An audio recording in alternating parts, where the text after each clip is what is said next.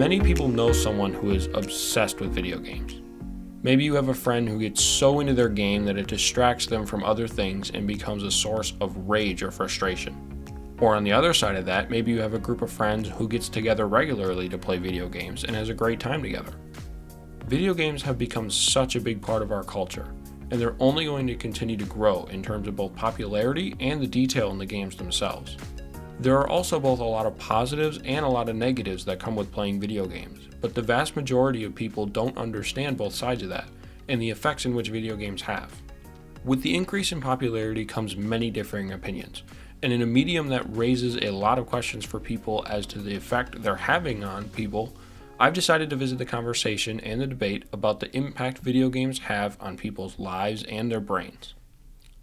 I'm your host, Matt Yazel, a student journalist at Marquette University, and in this three-part podcast series, I'll be examining the impact video games have on people's lives and their brains from three separate perspectives: people who play frequently or competitively, people who play casually or only with friends, and finally, people who don't play at all or are against video games altogether.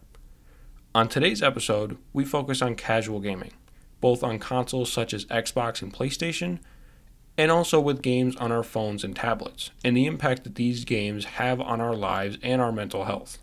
I talked to two Marquette students who identify themselves as casual gamers, as well as Russell Pine, a graduate student in New Zealand who published a systematic review study he did in August about the effects casual gaming had on depression and anxiety. I work half my week as a psychologist, and the other half of the week I'm doing my PhD, and part of the PhD is looking at designing a casual video game with kind of mental health content on the side to help young adolescents with anxiety and depression. So the first thing that I did with my supervisors was just to understand the literature around these simple casual video games like Angry Birds and Bejeweled and all these things that millions and millions of people play across the world, and just to understand if there's actually any research that's looking at if these are effective or not.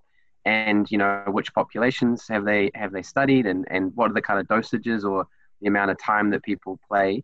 And so the next point was really to actually do a systematic review and really dive into what were the exact games that were being played, and again, the amount of time people were playing them. So out of the systematic review, I think there was 12 or 13 studies, and all bar one showed pretty promising effects, especially compared with some of those antidepressants that we know have side effects and they're costly and not everyone can access them.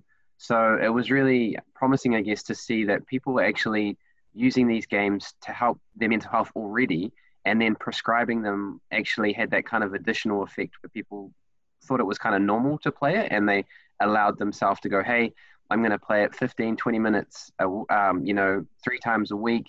And it's kind of just a way of self-regulating and chilling out. So it was quite promising to see that so many studies had already started going down this route. And we're kind of hoping with our research to build upon that and create something with mental health as well. In his studies, Pine examined the differences between big budget video games on consoles like Xbox and PlayStation that you sit and play for a while versus smaller games on a phone that you only play for short periods of time. In terms of like passively just sitting there and playing a game, I think that might, depending on the length of time, perhaps that could have, some adverse effects.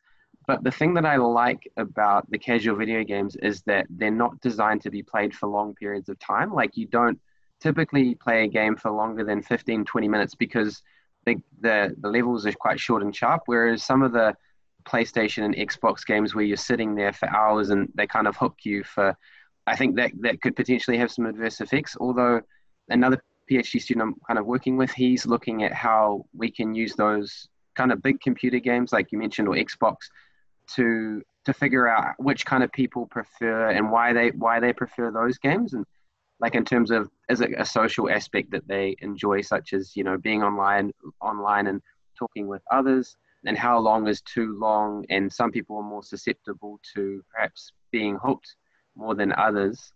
He also described key positive and negative aspects to casual mobile games that even in short doses can prove to be an effect of playing for both adolescents and adults. He provided a potential solution to a common problem in these games as well. People have gravitated towards these games for a number of different reasons. Like we've done another study where we asked kind of young adolescents, so like 10 to 14-year-olds, what their thoughts are about these casual video games. And a lot of them already had categories in their phones that were like, they had 3 games for relaxation, or 2 games when they're waiting for the bus, or 3 games for when they're bored and they're waiting at a dentist appointment because they're going to get nervous. So depending on how you play them, if you play them just in small dosages, that appears to be quite promising, and the systematic review showed that. But yeah, I just, the other thing I guess is there are elements to these games like reinforcement schedules that kind of can get people hooked and paying money. And I would say that if we did, like, what our idea is kind of, instead of using those ads, we're kind of using micro messages for mental health. So we're trying to add some kind of therapeutic concepts into it as well. So I mean, if there was a message that I could tell those kind of developers, it would be to kind of hold off on the buying and getting people addicted to paying things if possible, and trying to add more helpful things, helpful messages into that, rather than getting people to pay for these ads. Obviously, one of the most controversial topics when it comes to video games is violence, and the effect that these violent video games have in terms of relating to real-life violence. Marquette students Dan Abington and John Leuzzi both said that violent video games such as Call of Duty and Grand Theft Auto were never played in their houses growing up. I never played like Call of Duty growing up, or Modern Warfare, or any of those kinds of games. I wasn't allowed to in the first place, and I would play them when I was at my friends, and I was god awful at them. So I was like, I don't really feel the need to play something like this, because I know a lot of people that do have gaming systems are typically playing Call of Duty or Fortnite or something like that, and I never felt the real need for that, and I think that definitely did contribute to why I don't really play video games a ton. I mean, I don't have any problems with the way my parents raised me in that aspect, because I wasn't exactly like drawn to video games in the first place. I spent all of my time outside when I was younger, so I never really felt the need to play video games. But like when we grew up and we wanted to play more, my parents were like, fine, that's okay. And I kind of respect the fact that they didn't want us to play like shooter games and things like that, because, I don't know, it just, sometimes you don't want your kids to see that, and that makes sense to me. I don't think it's ever a good thing to introduce young people to playing violent games with guns, because you don't know what the future is going to be for anybody.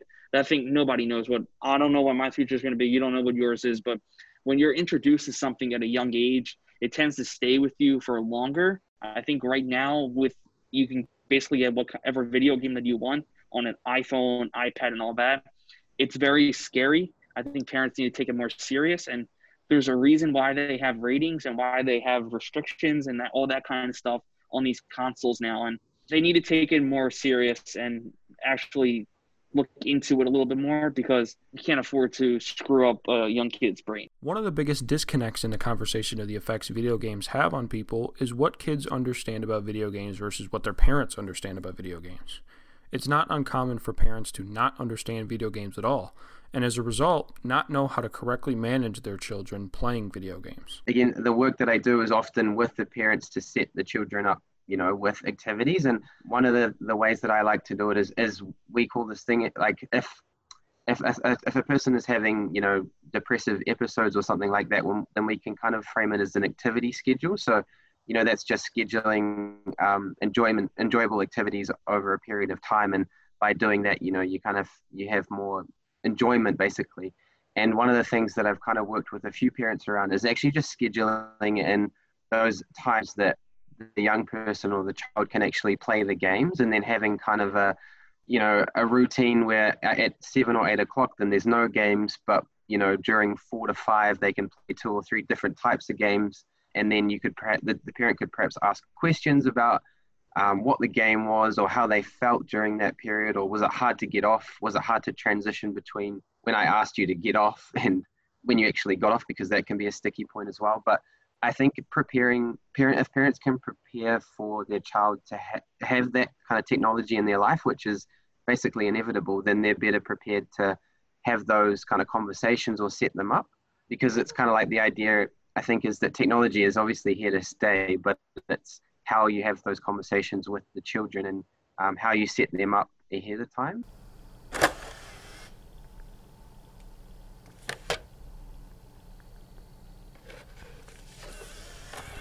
So there are, of course, negatives of playing video games, holding a controller and staring at a screen, or even getting hooked to an iPhone game and being distracted. But what are some of the positives of playing video games? I think there are a lot of positive effects of video games. First of all, I think it provides some people with an opportunity to like fit in, because like if a kid's not athletic or they're not smart in school, sometimes them being good at video games can give them a source of confidence. So I think that's something that's actually really helpful. And I think sometimes it actually helps with your reflexes, which is somewhat of a weird thing to say, but a lot of times, like, I didn't even realize people just don't have that kind of reflex, but I have it because I've played these games. Video games in general continue to get more and more realistic with their graphics. So can sports video games such as NBA 2K and Madden inspire people to try those sports in the real world and be more active? They might not be big fans of sports, but they decide to let's give it a try. They're learning the sport through a video game, which might lead to something else down the road. They might end up saying, oh, I like how this game is played out.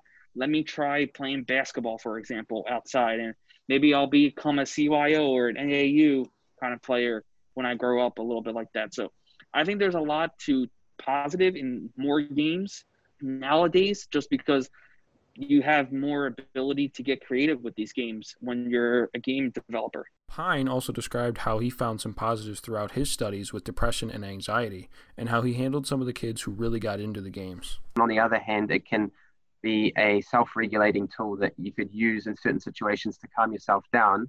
And then once you've calmed yourself down or whatever, then you could go out there in the kind of real world and do whatever you wanted to do. What we try and do, I guess, is give people a menu of different options and say, here's 1, 2, 3 things that you could do. How does that sit with you?